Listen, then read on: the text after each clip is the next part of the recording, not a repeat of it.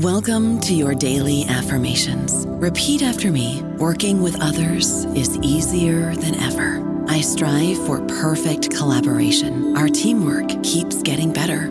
Yeah, affirmations are great, but Monday.com can really get you the teamwork you desire. Work together easily and share files, updates, data, and just about anything you want all in one platform.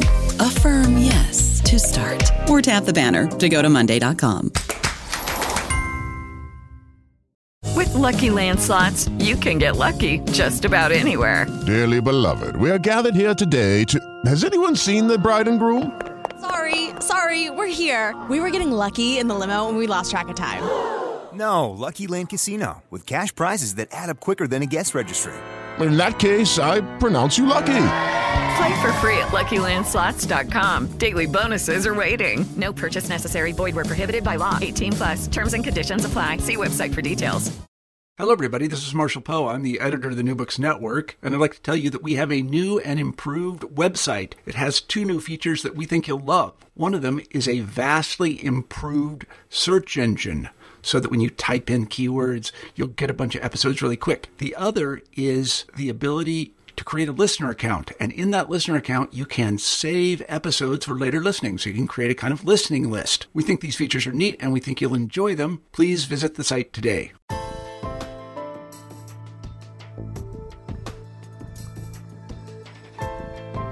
Hi, this is Natasha Margolis with the New Book Network. Today I'm interviewing former Ambassador James Pardue on his book Peacemakers, American Leadership in the End of Genocide in the Balkans. Hi, Jim. Thanks for joining us today. My pleasure. So could you tell me how you got from being born in Memphis to growing up in Jonesboro and ended up in the Balkans? Yes, it's a kind of a rambling story, but I'll try to keep it short. I grew up in Jonesboro, went to Arkansas State University with a journalism degree and intended to be a journalist, but the Vietnam War intervened. I had an ROTC commission from ASU and went in the Army, and but then I discovered I liked the Army. I was an intelligence officer for several years, and I've completed a career in the military.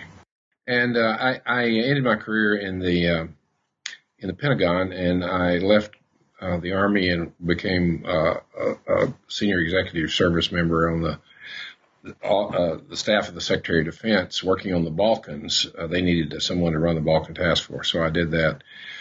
And they started the Holbrooke negotiations in 1995. My boss was a member of that team. He, unfortunately, tragically was killed in an accident in early days of the Holbrooke negotiations. The Secretary of Defense appointed me to replace him, and I stayed with Holbrooke through the Dayton Agreement in 1995, and then I went to the State Department and spent 13 years there working largely on Balkan issues. And then I was appointed U.S. Ambassador to Bulgaria, and following that, I ended my government career as a Deputy Assistant Secretary General of NATO for operations in Brussels.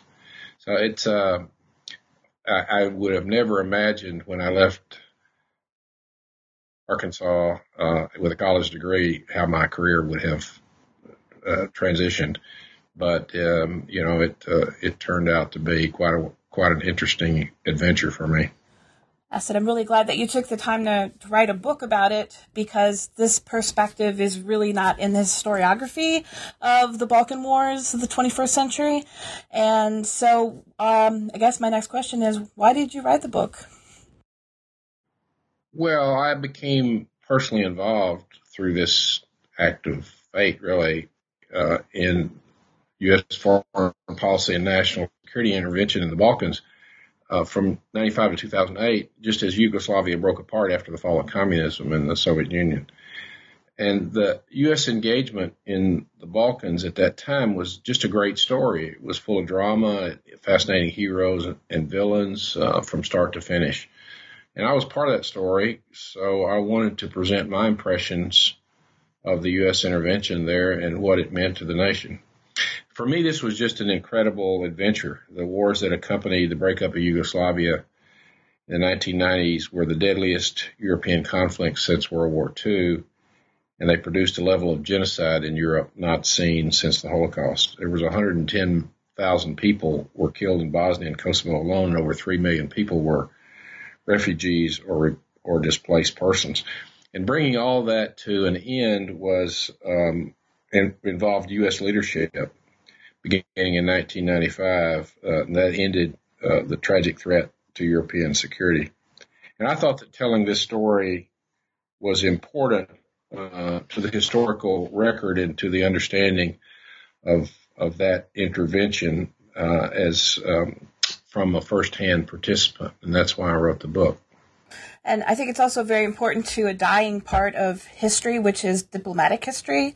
And I guess you could say that people are still obviously involved in diplomacy, but we hear so very little about it. We only hear it at the level of presidents and maybe vice presidents. And you've taken it to a level of including your personal experiences and being in very distinct but unique situations. And I was wondering, why did you think that your experience in Bosnia and Kosovo, and then trying to get an agreement in Macedonia, out of all of your illustrious career, was so important to you? I think that the intervention in the Balkans was a major foreign policy success for the United States, and it was led by diplomacy with extensive military support. That's pretty unusual, and I think it's important for the American public to understand how important diplomacy can be to U.S. national security. In fact, it's the first line of U.S. national defense is diplomacy. The military, and I had a wonderful military career, gets a lot of attention, but just by its very nature. Diplomacy is much more subtle and, quite frankly, not quite as publicly sexy as military stuff is. But it's can be dramatically important to a successful U.S. intervention. Why I thought the Balkan thing was important because the Ohrid Agreement, which I was heavily involved in, was probably the greatest achievement of my professional career. I mean, it saved a nation of 2 million people. So the effect of diplomacy on events in the world, particularly American diplomacy, is so important. And I think it's an underappreciated aspect of our national security structure. I think you bring up a really good point about how it's the U.S. involvement that's very significant in this. And it was an involvement that was entirely for humanitarian reasons and not for any economic reasons. Is that correct? Yes and no. It was, in essence, a humanitarian intervention. But remember, American security is tied to European security. And the breakup of Yugoslavia was a major security threat to stability in southeastern Europe. And so when we have a security problem in Europe, the United States has a security problem. So there was a definite security aspect of this. So I think the first difference you need to explain to listeners is the difference between shuttle diplomacy in Bosnia and the Dayton Agreement. Shuttle diplomacy is just a term of art that's used to describe a diplomat, in this case Richard Holbrooke, with a team of supporters, myself representing the Department of Defense, Wesley Clark, the Joint Staff, a representative from the State Department and from the White House. We all joined Holbrooke, and we essentially flew around the region, but with an aircraft provided by the Department of Defense. We were negotiating very rapidly, but travel in the Balkans was difficult in those days. We had an airplane that allowed us to fly between Belgrade and Zagreb and Sarajevo and the European capitals. And so the diplomacy in Bosnia started with Holbrooke shuttling between European and Balkan capitals until he reached an agreement on on the direct talks, known as proximity talks, close together, that were conducted at Wright-Patterson Air Force Base outside of Dayton, Ohio. And so you had the shuttling of Holbrooke in the region, and then all the key players in the region came to the United States for dedicated talks in Dayton, Ohio, and those talks, the direct talks, the dedicated talks in Dayton, produced the Dayton Agreement in November of 1995, and that Dayton Agreement brought peace to Bosnia, and since then there had been no fighting in Bosnia since then. And would you say that the success of the Dayton agreements then led Milosevic to turn towards Kosovo probably more violently than he would have? Kosovo was a special case for Milosevic. It goes back to Serbian history, and I won't try to drag you into Balkan history because that gets very complicated. But Kosovo held a special place in the mind of Serbs, and it was a part of the political legitimacy of Milosevic to defend Serbian historic interest in Kosovo. And when Kosovo Liberation Army appeared and started a movement toward independence, Milosevic cracked down on that. It had little to do with Bosnia. He just had a political imperative in his own mind that he had to stop this, and he cracked down harshly and brutally on the Albanians in Kosovo. And once again, the U.S. and our European allies had to intervene to stop another genocide from happening and prevent a gigantic humanitarian crisis. I mean, half the population of Kosovo ultimately became refugees, at least temporarily, under Serbian repression at that time. So along with the Dayton Agreement, you were involved in the Train and Equip movement in Bosnia. And what was the difference between setting up negotiated pieces and actually intervening in the population with this kind of effort? The Train and Equip effort in Bosnia was highly controversial and was a difficult diplomatic problem for me. The President Clinton made a commitment to the Bosnian Muslim government in Sarajevo that if they would agree to the peace agreement, that he would assist them with their national security and improve their military capabilities. The Bosnian Muslims had been unfairly subject to an arms embargo throughout the war. Serbia was also under this arms embargo, but it didn't matter for them. It didn't matter for them because they had plenty of weapons. So the Muslims had to find their security where they could, and that was mostly in the Middle East. We used the Train and Equip program, which was a $500 million program of military assistance, training, equipping a new Bosnian army according to NATO standards, as a leverage to get the Muslim side to agree to the peace agreement and to break the linkage between the Bosnian government and some more radical Islamic elements that were more than willing to help them, specifically Iran and the Mujahideen. And so we used the Train and Equip program to break that linkage, and it has remained broken. Bosnia, including all the Muslim leaders who are there, are committed to integration into European institutions, the European Union and NATO. They are Western Muslims, and they very much appreciated the support of the United States in helping them with their defense. It also, the Train and Equip program helped deter any further potential Serbian military aggression because the situation would have been dramatically changed. The Muslims would have been, the Bosnian government would have been much more prepared to deal with the military threat. So by the time that you were finishing up in Bosnia and then moved on to Kosovo, not only had presidents changed, but also cabinets and international diplomatic efforts to some extent. What would you describe was the biggest difference between Kosovo and Bosnia when it came to diplomacy on your half? Well, Milosevic wasn't willing to negotiate over Kosovo. initially. In Bosnia, the parties, the government in Sarajevo, the government in Zagreb, and the government in Belgrade were all they all were suffering from this war in Bosnia to some degree, and they were more inclined to negotiate. In Kosovo, Milosevic was not inclined to negotiate, and it required a military intervention by NATO, a 78-day air campaign.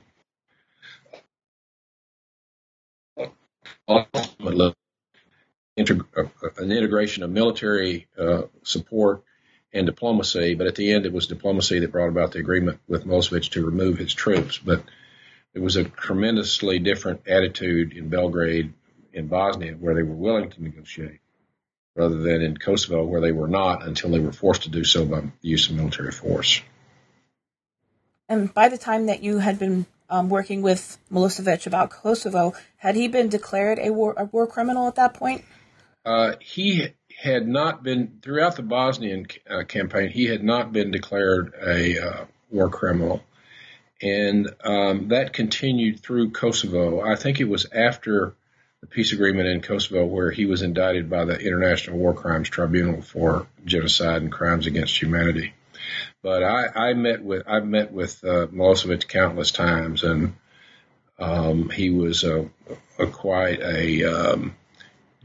he could be very difficult to deal with, and he was ultimately a genocidal tyrant. So dealing with personalities like Milosevic in the Balkans, is there anybody else that you worked with diplomatically that kind of had that tyrant mentality as him? Yeah, well, in the course of the Dayton negotiations, as I described in the book, we met with all the major criminals in war crimes indicted by the War Crimes Tribunal in Bosnia.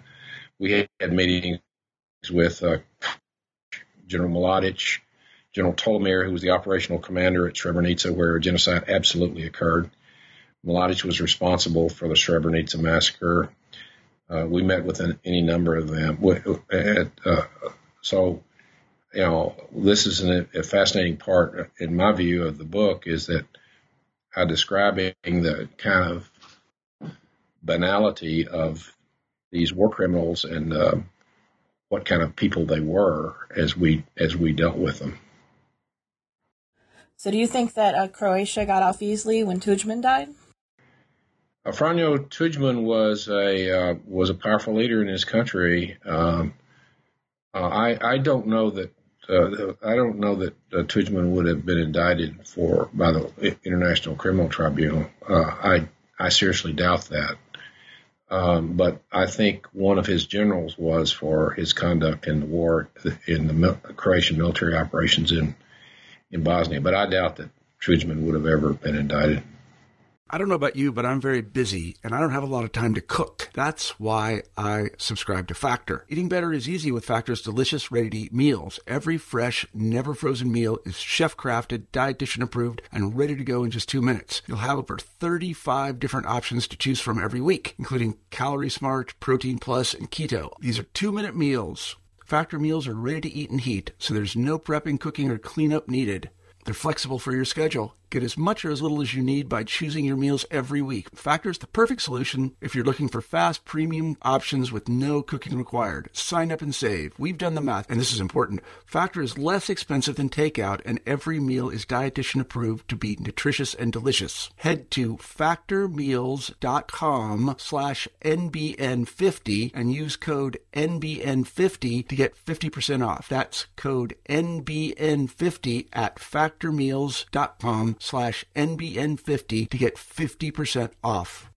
Actually, I wanted to ask you about the gentleman who was indicted, the Bosnian Croatian Slobodan Praljak, who committed suicide at the end of his indictment in the ICTY. Do you remember when that happened in 2017? No, I don't know that particular person. Remember that the International Criminal Tribunal for Yugoslavia, the ICTY, indicted 160 people for genocide and crimes against humanity, violation of human rights as well. And they convicted 80 of them for these crimes. Those facing justice included a sitting head of state, Milosevic, and senior ministers and generals involved in the conflict. So I didn't know all of them by any stretch of the imagination, but the International Criminal Tribunal recognized that genocide had occurred and brought many of them to justice. Yes, and then when it came to Macedonia, you had two other previous experiences you could draw on in order to bring about a diplomatic conclusion. Was this what helped you be so successful in Ohrid? Yes, when I joined Holbrooke's team, I had no diplomatic experience, really. I had been a military officer. I'd worked at high level in the government, in the Joint Staff and other places, but I was not a professional diplomat. I could never have completed the Ohrid Agreement in Macedonia without the experience in Bosnia and Kosovo, and by that time I would say 8 or 9 years in the State Department. So I learned at the foot of the master with Holbrooke. I mean, he was probably maybe one of the greatest operational diplomats in U.S. history, and I think a historic figure who died tragically trying to solve the problems in Afghanistan. But based on the experience in Bosnia and Kosovo, I had a pretty good feel of what to do in Macedonia. I was familiar with the region. I was familiar with the mentality there. And by that time, I had some experience in diplomacy. So are there any stories about working with Holbrooke that you didn't share in the book that you would like to talk about today? Any anecdotes from him? Well, Holbrooke is a fascinating character. I spent a chapter describing him in the book because he was very controversial. He was also extremely capable. I have so many anecdotes. I try to provide the most interesting ones in the book, but he was something to see in person, and I learned a great deal from him. He could be tough, in some cases ruthless, but he always had the objective in mind. He wanted to stop the killing. He wanted to stop the humanitarian disaster, and he was willing to use all the tricks in the diplomatic book to achieve that, and he was successful. But he broke a lot of crockery along the way, and he could be sometimes very difficult to deal with, both with the parties involved in the conflict and with his American colleagues in the State Department, White House. He had plenty of enemies in the government, and he was an extremely ambitious man. Obviously, he wanted to be Secretary of State. That never happened, largely because of his personality. I mean, he was once described by a very senior person in the White House as a person who was very hard to deal with, and was maybe too much for them to bring on board as part of the White House team. So, since you started in the beginning with Bosnia, ended with Macedonia, you experienced changes in government personnel and in cabinets. And what is it like to try to be on the edge of diplomacy, trying to negotiate when there's changes back home you also have to take into effect? And maybe this kind of leads into a bigger question of how have things changed since you began negotiating diplomatically in the Balkans with today's current foreign policy? Each new administration brings with it their own ideas of how U.S. national security and diplomacy should happen and how best to deal with it. The Clinton team was the Bush team did not want to get involved in the Balkans. They just didn't. They thought it was a European problem, but the Europeans were unable to solve it. Clinton, too, was reluctant to become involved, but he had made some commitments. And after the Srebrenica massacre, which was obviously an act of genocide, the United States could not stay on the sidelines. And so the Clinton administration launched the Dayton process with Holbrooke, and that worked. And it's important to understand that the strategy that they used in the Clinton administration and in the early Bush administration, the next Bush administration, was a reliance on international cooperation. I mean, the U.S. involvement was showing American leadership in this region, and it involved working extremely close with our traditional European allies, the great democracies of Europe, working with the United Nations, working with the European Union, most importantly, working with NATO and the NATO alliance, and closely with our European allies.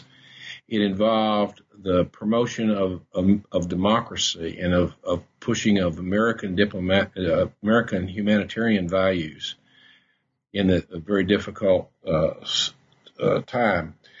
It showed U.S. leadership at its finest. Remember, this period of U.S. intervention in the Balkans was the high point of American influence in the post-Soviet period. We do in 1995. It was also the high watermark of U.S. relations with Russia. Russia cooperated completely with us in 1995 until Putin came to power in 1999. So the Clinton administration relied on international partnerships, international organizations, our allies and key NATO structures, involved American values and American diplomacy led with military support. When the second Bush administration came in, they weren't very excited about the Balkans, but they couldn't get away from it because it continued to be a burning issue. They appointed me to go out to New Macedonia to resolve the problem there, and we prevented a war in Macedonia. But 9/11 changed everything. The September the 11th attacks on the United States, and the Balkans after that became a secondary issue to the fight against radical Islamic strikes, a threat to the United States. Now, but I do want to make one very, very important point.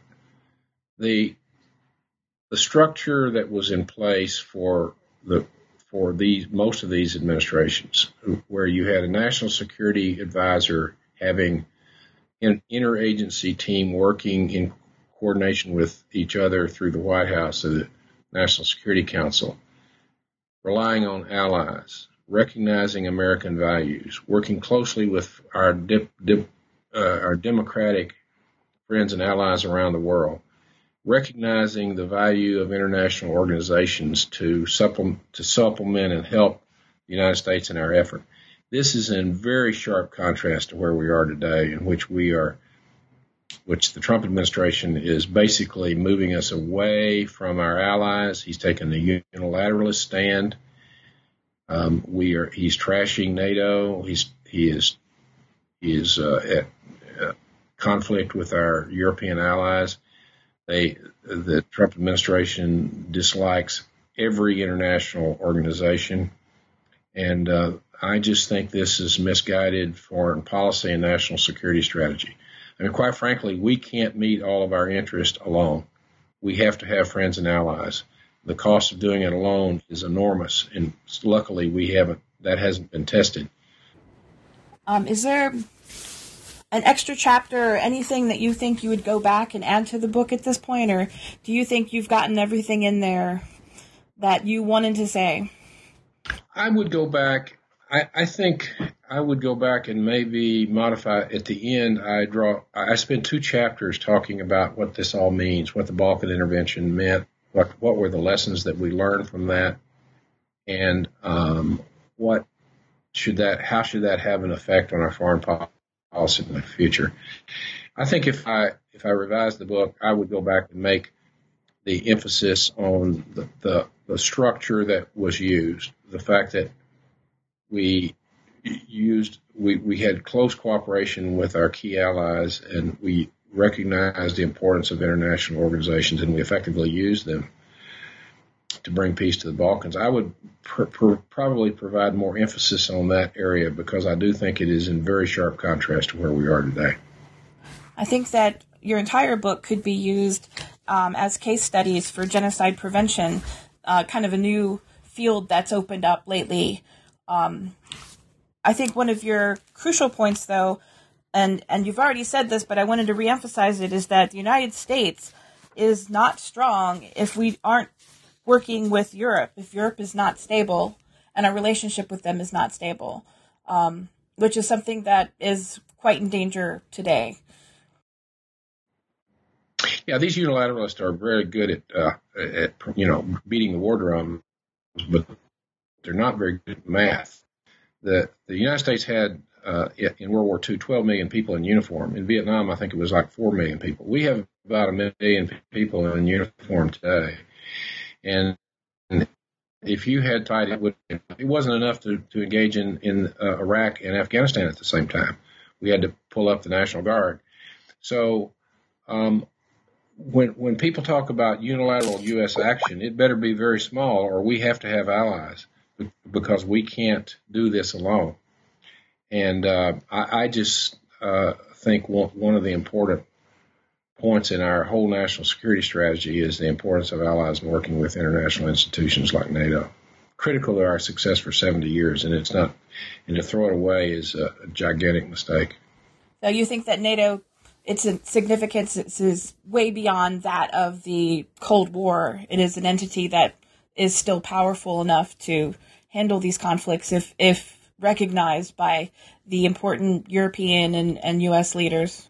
Yeah, one of the interesting aspects of the Balkans is that this gave NATO a whole new emphasis. Up until the Balkans, NATO was focused on defending Central Europe against the Russian threat. Well, that Russian threat had gone away, and NATO was struggling for an identity. And the Balkan intervention involving NATO in Bosnia and Kosovo gave NATO a new sense of direction, and that led to NATO's engagement in Afghanistan. And NATO has been a major player in Afghanistan since, 2003 or so, and was involved in training missions. NATO expanded its operations against piracy off of Africa. They were patrolling the Mediterranean and it became engaged in Libya. These are all things that NATO would have never done prior to the Balkans. And so NATO, working closely with the United States as one of the 30 partners in the alliance, has a major contribution to American security, and we should be very, very careful. So also with the significance of NATO changing and evolving, we now have a different Russia that we're dealing with. Yeltsin's Russia is definitely a different Russia than Putin's Russia. Would you like to explain the significance of Russia now? Unfortunately,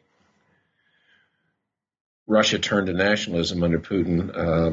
The Russian, Russia has a long history of seeking stability and security, and they turned to a strong man because Yeltsin was not that effective as a leader, and it was a massive change. I mean, I think one of the great moments in history is the collapse of the Soviet Union peacefully. Quite honestly, Gorbachev is a hero of mine because this could have been a huge tragedy for the world. If the collapse of the Soviet system had turned violent. It did not, and I give Gorbachev a lot of credit for that, along with George Bush as well. But because of the confusion in Russia, the public turned to a strong man, and they got Putin, and Putin is an extreme nationalist, a Russian unilateralist who would like to go back to the good old days, and an absolute threat to the United States.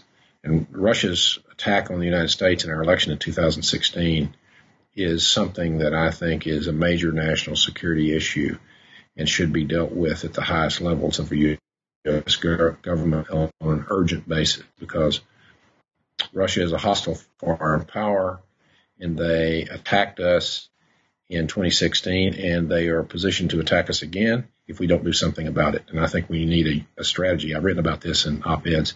We need a national strategy to prevent Russian interference in our 2020 election.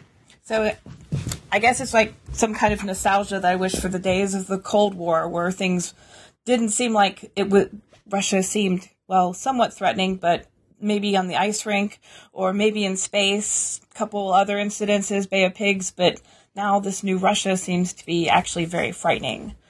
And it doesn't seem to be regularly discussed on local news or even national news, except for some of these controversies that have popped up. So what are Americans not hearing about Russia that they really need to know? Well, Russia is not a strong economic power.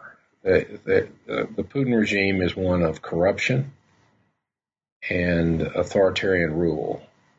There's no freedom of the press. There's no rule of law.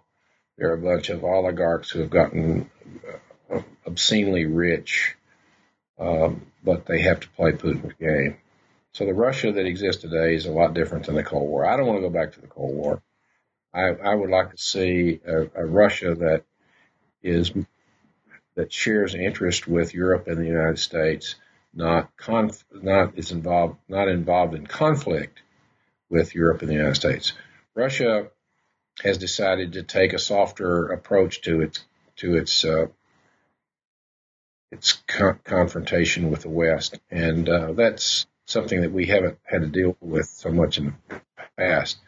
They're using disinformation. They're using the internet. They employ corruption and all these kind of things to affect the elections in not just the United States, but in Western Europe as well. And this is a new threat. The United States should show leadership in how to deal with it. So far, we're not doing that. I think the longer this goes, the more emboldened Putin will become, and we will ultimately have to deal with it. But I think we need to stop this nonsense now. It wouldn't be that hard to do if we put together a national strategy and we worked with our allies to confront Russia on this interference in democracy. But so far, we're not doing that, and I think it's an urgent national security issue. So, since writing this book, and you mentioned that you're writing op-ed columns as well, do you imagine anything else in your writing career, or are you just going to be enjoying retirement in Virginia? Well, retirement's great, but sometimes you need to do something beyond just taking it easy. So I think I have some things to say, and I intend to continue to write about foreign policy and U.S. national security strategy. Fiddling around with another book in my head about growing up in the South in the 1950s and what that was like from the perspective of a kid. And but that's something that's just bouncing around in my head. So I'm thinking about another book, but we'll see. Well, I would encourage you to actually keep up with that, considering how profound your writing style is in this. And I would love to hear the perspectives of someone from Arkansas on the 1950s with the knowledge that you have today. So how did the world seem to you in the 1950s from the perspective of growing up in Arkansas? Well, it was a simpler time. It was the men had come back from the war, those who survived it. They were different people than those young men who went off to war. In my case, my father, he had never been more than probably 100 miles from his home until World War II broke out. And he ended up going all the way across Europe, landed 2 days after D-Day and went all the way over. So the men were back. In some cases, they were damaged. We didn't know about PTSD back in those days, but it existed. The country was upbeat. We had been victorious. We were changing from an agriculture to a more industrial society. There was still a lot of poverty around. It was racially segregated, harshly racially segregated, unfairly segregated, and that was beginning to break free in the 50s, luckily, thankfully. But as a kid, we would kind of watch this. Little Rock Central High School, Orville Faubus, the Civil Rights Movement, and all of that was taking place, along with the creation of rock and roll. So it was really a fascinating time in American history, and to look back at that as a kid, we didn't fully grasp what was happening around us, but a lot of big things were happening, and it was a pretty exciting time. And then I wanted to just mention your alma mater, Arkansas State University. The ROTC program has always been very strong and produced very great people. I think the tradition still continues today. What was it like being part of the ROTC on Jonesboro's campus? Well, I really treasured my experience at Arkansas State. It, I think, launched me on. I couldn't have done this without the education I got there. You need to understand that the country was really different back when I started school there in 1962. The draft was still in place, and ROTC in colleges and land-grant colleges was mandatory in the first 2 years. So every male student at Arkansas State had to be a member of the ROTC program, and then you had a choice for your junior and senior year as to whether or not to go forward to get a commission. My father advised me to go get a commission because we were facing the Vietnam War, so I did that, and it was a great experience in leadership training and so forth. And then when I got in the Army, I discovered I liked it and stayed. But the ASU. Well, I think. Go ahead. Oh no, go ahead. The ASU experience trained me to be an effective lieutenant in the Army, and I appreciate that. Well, I think we've gotten into your book pretty well today, and now have a peek into what's possibly in the future for you if you decide to write your memoirs about growing up. I thank you for talking with us today. I know that your book and our interview today is going to reach a lot of people that maybe it wouldn't have normally have gotten to.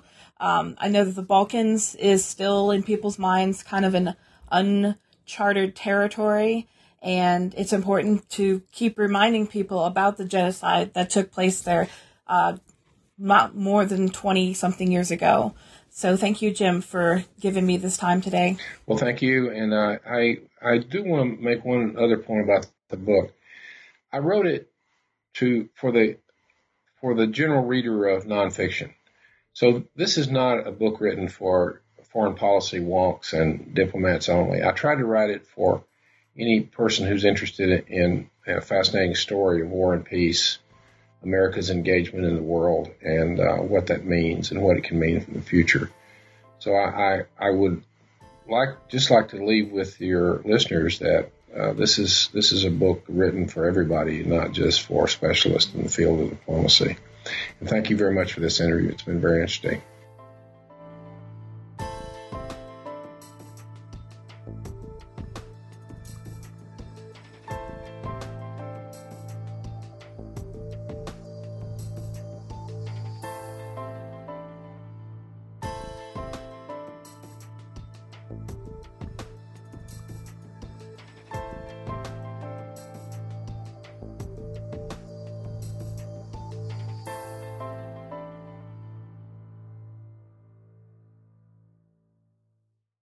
With Lucky Land Slots, you can get lucky just about anywhere. Dearly beloved, we are gathered here today to... Has anyone seen the bride and groom?